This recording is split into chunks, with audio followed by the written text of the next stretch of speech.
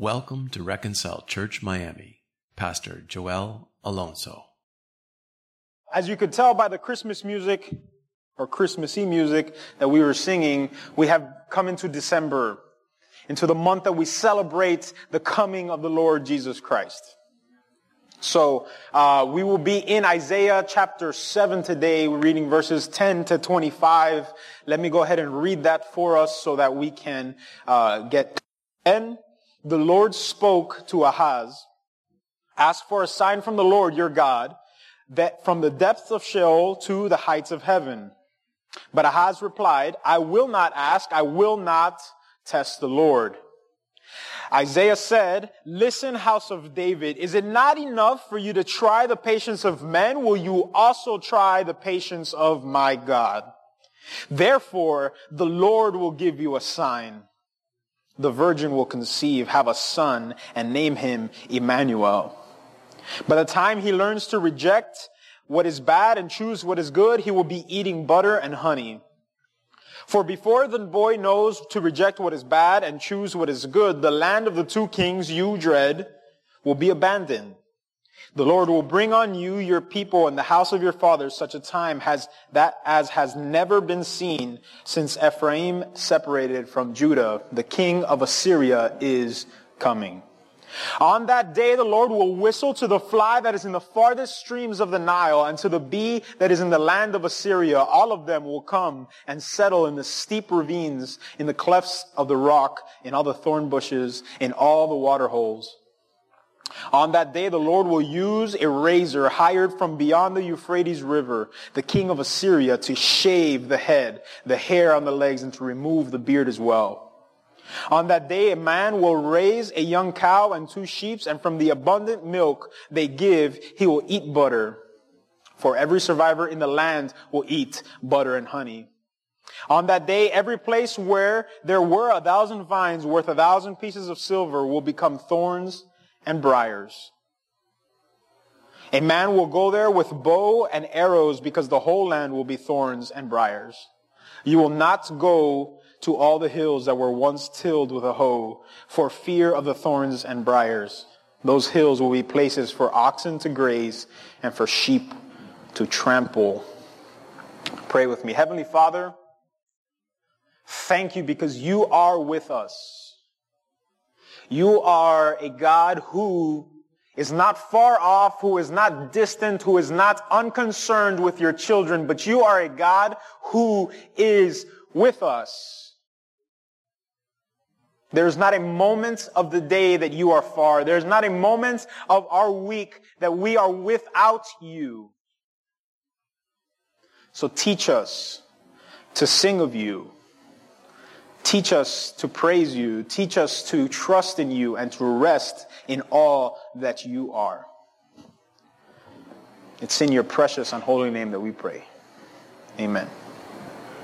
So I just want to go into a little bit of a background of Isaiah, just to kind of introduce to you guys where we will be for the next few weeks. We will be in Isaiah in different parts of Isaiah, but it's crucial to understand where Judah is at the time that Isaiah received and delivered this message. Okay, Judah and Israel have split. They are no longer one nation. They are 2 nations with each their own king. The king of Judah is Ahaz, and Pekah is the king of Israel. And so we have these 2 different nations that are no longer unified. This book Isaiah prophesies or serves as a prophet between 740 BC and 681 BC. And so we have about 80 years or so of prophecy from Isaiah. He covers a large span of time. And so Isaiah is serving as a prophet to Judah, to Ahaz. He is, as his counsel, he is serving as God's mouthpiece to his people in Judah. So where we are today in chapter 7, Ahaz, the king of Judah, is against Pekah, the king of Israel, because the king of Israel has tried to get him to join him and the Syrians to face the Assyrians. So I just want to be clear. There's Israel, Judah, Syria, and Assyria. And so Israel and Syria have joined together to fight Assyria and have asked Judah to help. Judah says, no, we will not help you because Isaiah has told him, don't do it. So Ahaz and Judah has refused to join them because Isaiah warned Ahaz that all he had to do was trust in the Lord.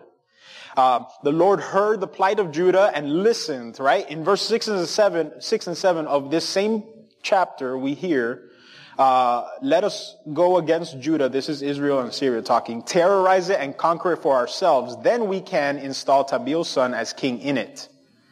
So this is Israel and Syria conspiring against their brother Judah to conquer it because they have said no to joining them. If you can't beat them more, right? So Isaiah tells Ahaz, don't do it. The Lord says in verse 7, it will not happen. It will not occur. They shall not conquer you. So this is where Judah is. This is their political backdrop. They are currently at war with the world. And God has they have God's ear. Judah is alone against the world, being attacked by Syria and Israel. The only people that they were supposed to be able to trust in, Israel, has turned on them. The people who they called true brothers have turned on them, and they face complete destruction. Either the Assyrians are going to come in and destroy us, or Israel and Syria are going to come and destroy us, but Ahaz is here, I am king, and I'm going to die. This is significant to understand for us for a few reasons. But first is that we are never cornered in a place where God cannot work. Okay? We are never cornered in a place where God cannot work his miracles. That he cannot work out his plan. That never happens. We are in exactly the place that God wants us to be so that he can display to us his amazing love. This also means that we are never abandoned by our brothers and sisters unto death. I want to clarify that with unto death. We can be abandoned by brothers and sisters, by the same people that we break bread with. We can be abandoned by them, but never unto destruction. What do I mean by that? We are always sustained by God alone, not just by the people around us. The people around us help to sustain us. God uses those people around us to sustain us, but we are, at the end of the day, only sustained by God. God can remove people and replace them if he so pleases, but we are sustained by him. And the last thing that I want to bring up is that we never have reason to doubt what God has promised. We are always guaranteed what God promises. God puts his signature on his promises. He writes that check for you. You have no reason to doubt when you go to cash that check that the funds are there. God secures, God promises, God sustains everything that he tells you. So here where God is telling Isaiah, tell them that it shall not occur, it shall not pass. It does not happen. But in Judah, not everything is as it seems. Not everything is square and kosher. We can think, oh man, you know what? This story is sounding cool. Like Judah's going to trust in the Lord and God's going to, is going to rescue them and everything is going to be fine and Judah's going to be this starling child. It's not. It's not how it happens. But we'll talk more about that later. Let's get right into our passage now after this backdrop, after this background information that we see in Isaiah up until this point. So I'll read the first 4 verses again. Then the Lord spoke to Ahaz, ask for a sign from the Lord, from the depths of Sheol to the heights of heaven. But Ahaz replied, I will not ask. I will not test the Lord. Isaiah said, listen, house of David, is it not enough for you to try the patience of men? Will you also try the patience of my God? Therefore, the Lord himself will give you a sign.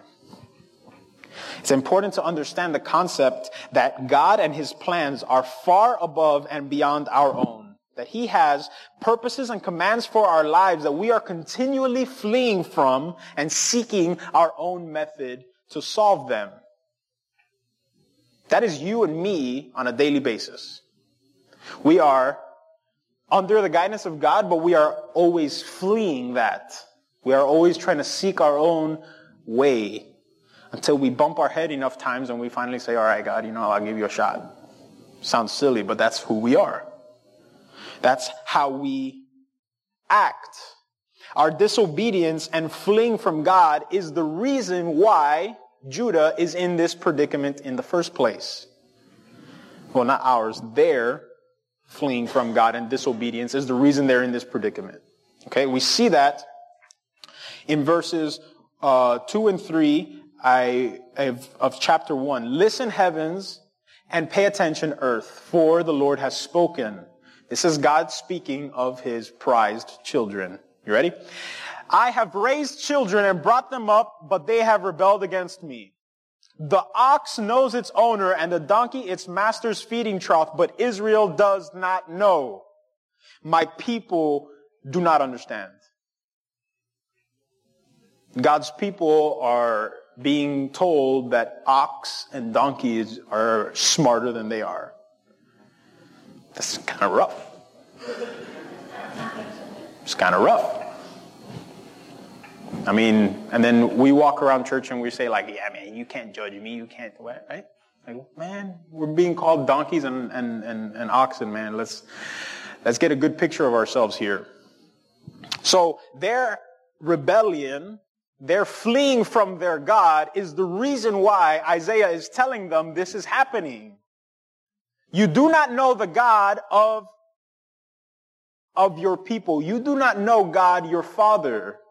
He has brought you up. He has sustained you to this point, but you do not know. You do not understand him, is what they are being told. We have a really good example of this in that Ahaz does not put his trust in the king of heaven. You see, because Ahaz, facing this attack by Israel and Syria, he gathers some gold out of the temple of God. Listen to this, right? This is good stuff. This is like novela stuff, okay? He takes gold out of the temple of Yahweh and sends it to the king of Assyria and says, rescue me, king of Assyria. That's rich, man. You have the king of the universe speaking to you directly, and you pick up his stuff and send it to the king of Assyria to help you out. Ridiculous. Ridiculous. So Ahaz is putting his trust in the king of Assyria over the king of the universe. This is a perfect example of our rebellion. How do you do that every single day? How do I do that every single day? Countless ways. So this backdrop, this understanding, this bringing up to, right, helps us to understand why it is so amazing that on Christmas we do not receive a helping hand. On Christmas we do not receive additional help. No, we receive a substitute. We receive somebody to replace us in life completely. We are not helped to get better, but we are replaced. We are substituted for. We cannot do anything correctly. Let's just be frank. So we receive this substitute on Christmas. So a couple of things that I want to see in these 4 verses is number one, that God provides himself to us in our most desperate hour. Faced with the news of this incoming attack, Ahaz was not searching for God, but was clamoring to himself. This is where God, in verse 10, speaks, right? So, secluded from everything, God sends him Isaiah with a message of hope and directions to trust. But Ahaz would not listen. God is speaking to him, and Ahaz does not listen. So God says, okay, I'll try it again. And talks to Ahaz again, directly to him. This is not Isaiah told Ahaz, but God speaks to Ahaz first. All right? God speaks to Ahaz directly to give him hope. So this idea of God speaking to us directly to us to give us hope is the idea behind Christmas, is it not? God provides himself directly to us in his Son. He doesn't give us just some idea, some lofty thought, some philosophical notion to believe in, some place to get to. We don't get those things. We get God himself in the manger. Hallelujah. God is doing this with Ahaz directly in speech, but we see on Christmas that we get the word, capital W. Not just that, verse 11 shows us the immensity that is encompassed by God and his person. Ask for a sign. Ask for anything. The craziest thing that you can think of in the depths of hell to the heights of heaven, whatever you can think of it and ask me for it and I'll give it to you. He's not like, all right, you want me to change a bird into a snake or something? Although that's pretty crazy. He says, ask for anything. Ask for a sign. Ask for what you think is out of this world. The largest thing that you can think of, that is what I would show you, says God. What do you think the biggest thing that Ahaz could ask for at that moment?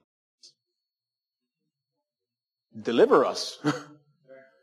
Stop these crazy people from coming and killing me. Why, right? I mean, that's pretty nuts. That's pretty crazy. But that's not what Ahaz does. So my second idea is that God provides for us in spite of our self-righteousness. Our self-righteousness does not stop God's intention on our life. So he provides for us anyway. That is not to say that, you can be self-righteous and try and ignore God for your entire life and you'll be fine. Don't listen to that. I speak. But he does it in spite of our self-righteousness. Ahaz's response is what? I shall not ask. I cannot test the Lord. Man, it's God talking to you. It's God telling you to ask me for something. But his response is how we all respond to God at times, right? I cannot ask that of God. That would be hypocritical of me. That would be stupid of me. God doesn't even really listen to me is really what we're saying. That is our response to God reaching out to us with grace and mercy. Ask for anything and I'll give it to you. And we say, no, I can't do that.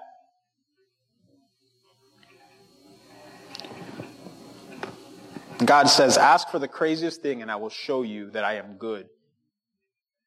And Ahaz says, it would be wrong of me to do that.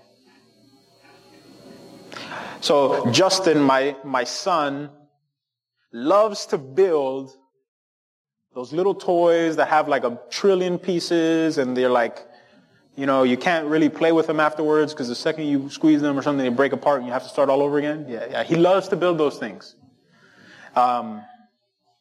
He sits at the table and you could leave him there and he'll be there forever until he finishes. He loves it. But there comes to a point where he runs into a difficulty, where he runs into a snag and he's like, man, I don't know what to do. It's at that point where he remembers his parents, my wife and I, saying, when you run into a problem, you can ask us and we'll help you. Sometimes he asks us. Well, most of the time he asks us. Sometimes he says, nah, I don't need to ask them. And so he wrestles with one piece for like 30 minutes, right? Until he finally gives up and says, hey, Joel, or hey, Mom, can you help me? That's this picture, right? Faced with a trouble, faced with some kind of difficulty, we have access to help that is beyond us, that is greater than us, and sometimes we say, I'm good, I'll figure it out. Sound like anybody else in here, or am I talking to myself? Man. And it's like, we tell that to ourselves and we're like, next time I'm not going to do it, but you know what we're going to do tomorrow? We're going to do the same thing. We're going to bump our heads yet again. This is the same problem that Jonah had, presented with what God desired, self-righteousness, and a thought of that I can be holy enough comes up, and Jonah says, no.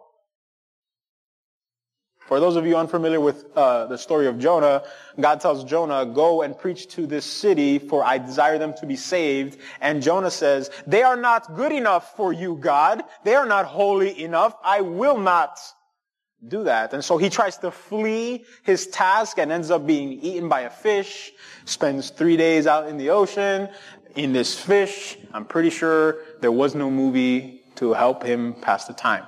And he gets spit out in front of this city, Nineveh, that he was going to be preached to. God is going to do what he wants to do. Okay? But our self-righteousness makes it difficult for us. Our self-righteousness doesn't impede God, but it makes things difficult for us. So God tells Ahaz, I will give you a sign anyway. Even though you're self-righteously trying to avoid it, I'm going to give it to you anyway. My third idea is that God provides people to us in our most desperate hour. So he provides himself. He provides in spite of our self-righteousness, but then he also provides people to us in our most desperate hour. God has given Isaiah the message to give to Ahaz. Isaiah's task as a prophet is not to keep Ahaz happy or to appease him or to tell him what he wants to hear or to just support him and be like, hey man, I really think that maybe God might not like that. It's what some counsel sounds like nowadays. Like, oh, I don't know about that. Maybe we should pray about that. Like, no, there's times to say, yo, what you're doing is wrong. That is not Isaiah's task to kind of just pat Ahaz on the back and keep him going. No, his task is to bring God's message of deliverance, regardless of what Ahaz believes is good and right. This is what we all need. We all need God's truth brought to us, sometimes in ways that are uncomfortable, sometimes in ways that are blunt, because those are sometimes the only ways that we wake up. Anybody else stubborn in here? That's me. Think about that time that you asked your spouse, hey, does this make me look funny? They're going to have to tell you, right? But you get mad anyway, because I like it anyway. I like the shirt. I bought the shirt. I'm going to wear it. We need God's truth in our lives the same way that we need to be told when we have something in our teeth.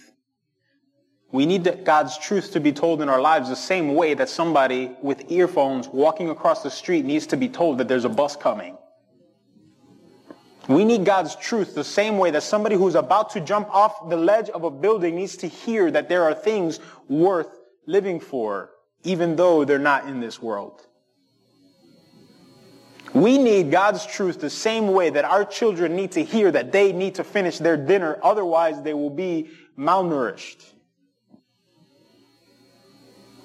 I could go on for days, but that's what people say when they run out of things to say. So I'm going to just stop. Man, if I would only say what I write down on paper, like this would be a short sermon, like this. But we could get long-winded here at RCM, so. Our next idea is that God provides when we aren't looking for provision. This is a good one. Not just because I wrote it, but because it's true. And it's also not true because I wrote it. But God is here speaking to Ahaz and giving him what he needs when Ahaz isn't looking for help. Remember, Ahaz already looked for help. Ahaz already invested in his help. He already sent gold to the king of Assyria. He already has implemented his plan for success. Husband comes home and says, hey, honey, wouldn't it be nice if we had a ride-along lawnmower? Wife says, no, I don't think it would be a great idea. And husband's like, man, I already ordered it. You better call and cancel it. Tell you what. Ahaz has already invested in what he thinks is right, but God is here telling him what he needs to do already. Do you think that God doesn't know what he did with the gold? Do you think that God doesn't know that the king of Assyria is already mounting on horses to come and invade these people? As if Assyria needed any more incentive to go and capture more land, right? It didn't. God is already and still telling him what needs to be done. Trust in me. Ask me for it. I will give it to you. This is a picture of us on a daily basis. Daily. What we think we need is nowhere near what we actually need and what God is providing for us. As a matter of fact, what God provides for us is almost like an insult to us. Like you want relational relief and you got to go apologize. It's like, what? Apologize? Like what God gives us, what God offers to us to help alleviate our circumstances is often detestable to us. Like, man, I don't even like that idea. And we go about doing other things, trying to figure out our own way of doing things just so that we can have control of our lives.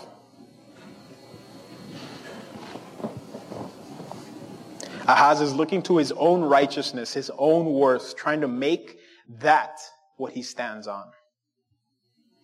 That effort is completely ignored by God. Like God doesn't even acknowledge it. He just continues on like, oh, you think that you're righteous enough to not ask me for help? Do you think that you're sufficiently powerful enough not to need me? Do you think that you are sovereign in some kind of way? Whatever. I'm going to tell you anyway that I am going to rescue you. I'm going to tell you anyway that I am your God.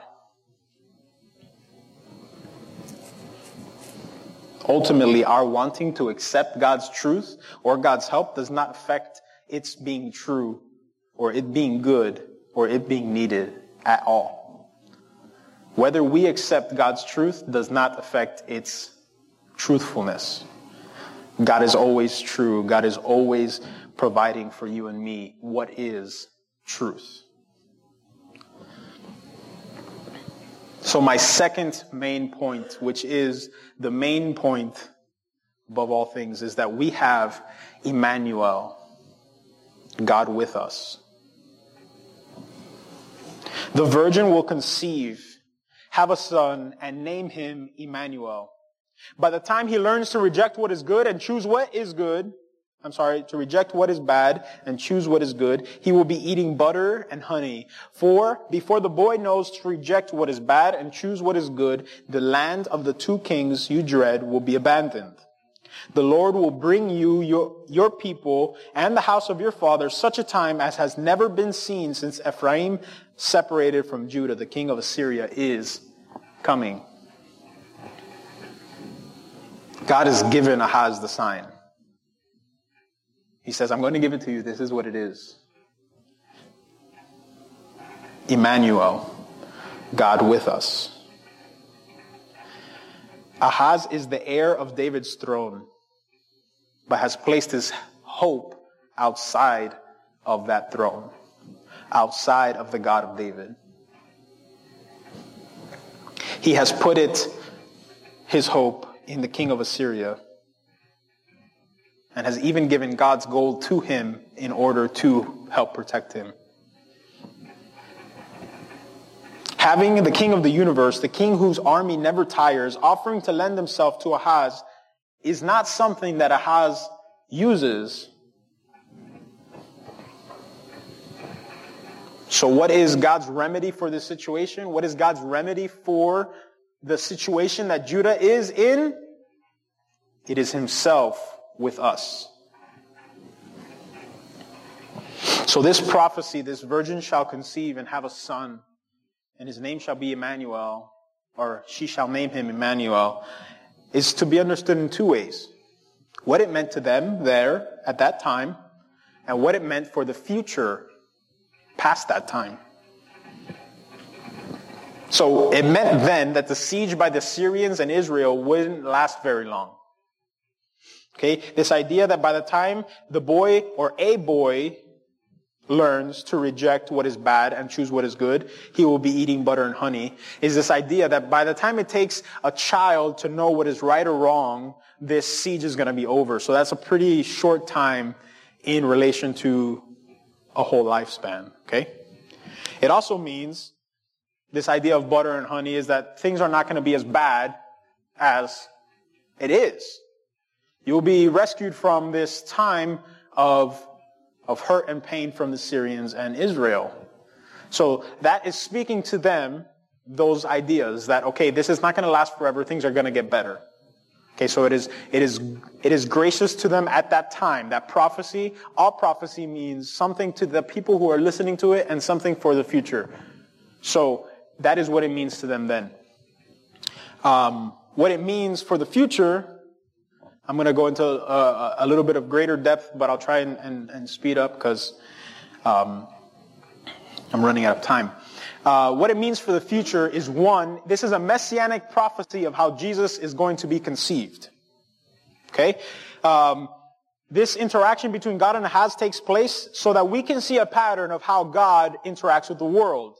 It is not in relation to Ahaz. Ahaz is not required for this interaction between God and the world. God is speaking. He is interjecting himself into the world the same way that Christ is interjected into the world without needing normal human method. Okay? God doesn't need a human to speak to us. Okay? We see that throughout the scripture. If everybody would shut their mouths, the rocks would praise God's name, is what we are told, right? So God speaks to us through nature. We see that in the book of Romans. We see God speaking to his people through donkeys. We are told that if we stop talking, that rocks will praise his name. Like, God does not need humans in order to work in the world. He can do as he pleases. So this virgin conception means a lot to our understanding of who God is. And so this is pretty crazy that a woman would be pregnant without the normal mode and method. There are no children here? Okay. That a woman would be pregnant without the normal mode and method. That God would provide for his people this child this way is a huge sign. Amen. Okay? Do not miss that this Christmas. It is not just a regular birthday. It is not about gifts. It is not about family even. He said that. Yes, I did. It's also not about pork, as great as that is. It is about God. Yeah, everybody was fine with family, and then I said pork, and nobody was okay anymore. Like, what? You know there are people that eat turkey? Come on, man. Don't be so judgmental. Okay. Back to the sermon, sorry. Christmas is about God interjecting into human history the one who will save us. 2, this is a messianic prophecy on how Jesus was going to be the rescue for God's people. By the time he learns to reject what is bad and choose what is good, he will be eating butter and honey. This time of pain will be over by the time he is here. Isaiah speaks about the brevity of the siege against Judah. That's what it meant for them then. He also means that Jesus signals the rescue for God's people. So you see, this is a rescue for us right now, but this is a rescue for us, a greater rescue to come, is Christ. We often look to the world around us just like the king of Judah did for rescue. But we already have our rescue. Your job, whether you have one or not, is not your rescue. Your house, your vehicles, our savings account, our spouses, even the country that we live in are not our rescue. You cannot have a good enough life to rescue you from the pains of this world.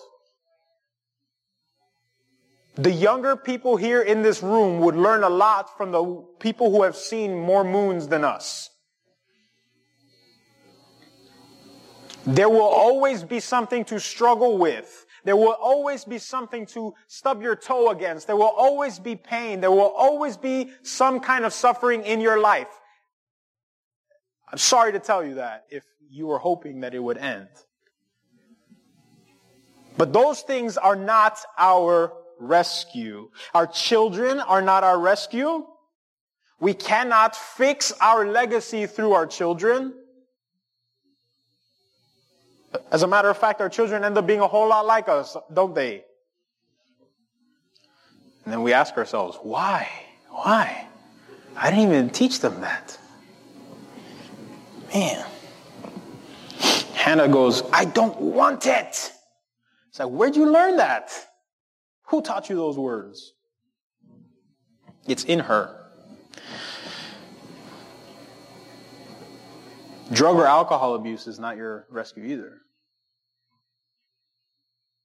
The greatest things that this world could offer you is not your rescue. Your life getting better is not your rescue. For those people who are struggling with all sorts of addictions, from pornography to alcohol to drugs to a number of other things, those things cannot rescue you. They cannot and will not rescue you. You need to be rescued from those things. And God is able. Right. You do not meet a person that is struggling in that way, Christian, that God cannot rescue that from. Have that hope. Because Christ in a manger, crying for you to one day die on a cross, is your rescue, and it is their rescue also.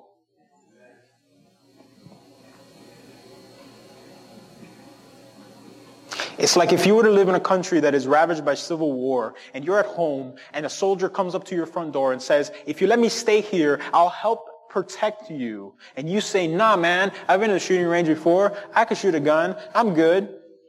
It's like, dude, this guy is trained and capable and armed enough to protect you, and you're refusing to be rescued.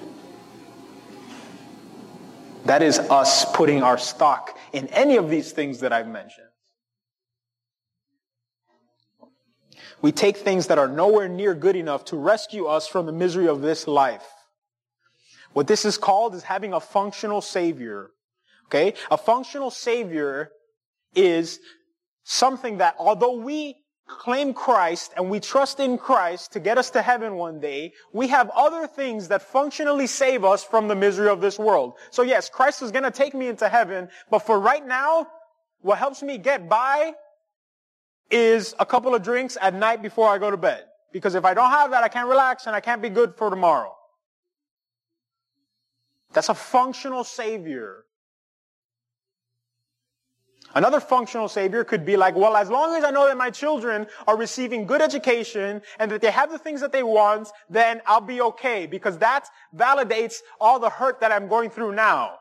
If I could leave my children a house, if I could leave my children a legacy, then I'll be okay. That is a functional Savior. Christ comes and saves me, gets me into heaven, and everything in between I need to fill in with little functional saviors. You know what that's called? Idolatry. We look at a plethora of other religions, and we say we do not worship like them, little idols. But our idols may not be in stone, may not be beautiful statues in a church, but our idols are hidden in our hearts. We have our rescue.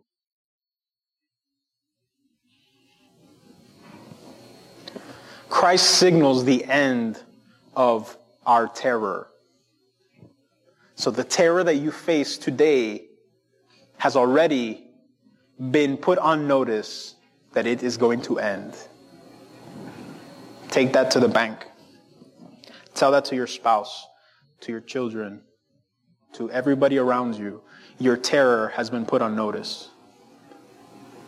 The hardships in your life have been put on notice, that they are not infinite. We may not be free from those terrors in this lifetime, but they do not last. Third is that this is a messianic promise on how Jesus is the true peace for God's people. We get this from a negative inference, right? Because things are about to get worse for Judah. They're about to get much worse.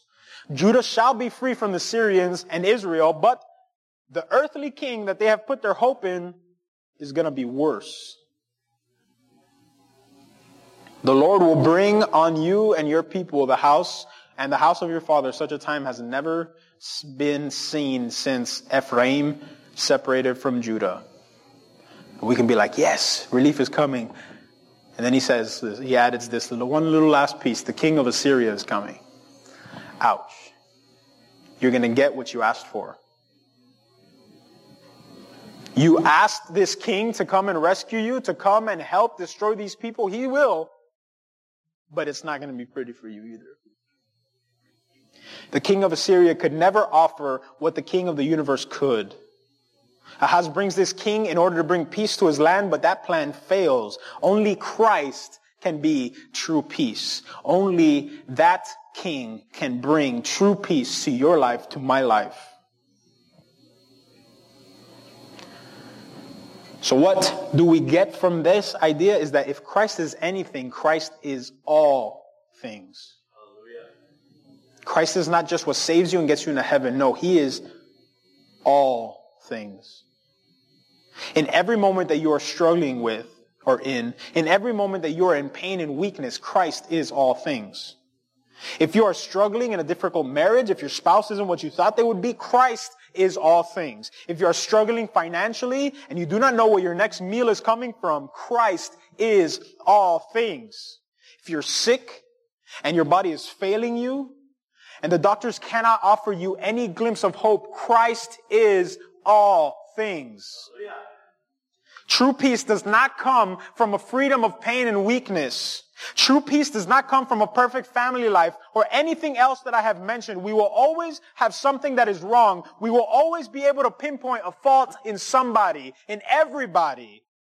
True peace comes from the Father in heaven coming down for you, for me, to live the life that we cannot live, to die the death that we should have died, to give me eternal life. None of those things can do that. Those things are kings of Assyria. You think that Judah was in trouble and that God woke up one morning and was like, oh man, watched one too many TV shows on Netflix yesterday. I should go and fix this problem. No. He wasn't reading a book and looked over and said, man, maybe I should help these people. No, He is not sending Christ like we send our children to go fetch the remote or to go get something for us. No, He is sending Christ actively and purposefully to love and support us. God puts a strain in our life and lets us reach out to faulty railings or to collapsing walls in order that when we look up and see a loving Father that is unfailing, we would look at the world and say, I do not need you anymore. God allows these things to happen so that we would wake up to the reality that the world cannot support us, cannot provide for us the way that God does. The last idea is that the world's help is no help at all. God paints this picture to Isaiah, to Judah, on how things are going to get worse. You wanted the king of Assyria to come? He's coming. But you still have this promise that Christ will be coming also. So just as a quick recap, God offers Ahaz the chance to look and ask for a sign. Ahaz hypocritically refuses due to his already having placed his stock in a different king. God tells him the sign anyway, the signal of hope that is Christ. Now God tells them what is coming. The Syrians will bring dishonor by shaving the head and removing the beard and taking hair off in a culture that was very ritualistic with their appearance. Beard and hair was a sign of goodness. Once it's removed and shaved, you are in mourning, you are in destruction. Assyria will occupy the promised land, leaving the nation of Israel without its sovereignty, without its rule. They will be captive. God says that he will bring all of them to come and settle in the steep ravines and the clefts of the rock and all the thorn bushes and all the water holes. On that day, the Lord will use a razor hired from beyond the Euphrates to shave the head, to remove the beard. There will be no relief from the Assyrians for these people. But God is merciful anyway. Don't miss the fact that Isaiah here is talking about a remnant of people that will remain. Not everybody will be destroyed. On that day, a man will raise a young cow and 2 sheep, and from the abundant milk they give, he will eat butter, for every survivor in the land will eat butter and honey. The nation of Israel, once numbered in the millions, now 1 cow and 2 sheep will give abundant milk for everybody who survives. Do the math.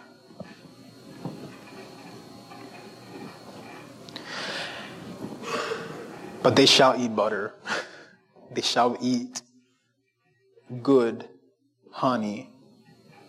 This punishment, this chastisement is not final and absolute. There is grace for his people. Though there will be few survivors, God will show them grace. And from those few survivors, we are here today. On that day, every place where there were 1,000 vines worth 1,000 pieces of silver will become thorns and briars.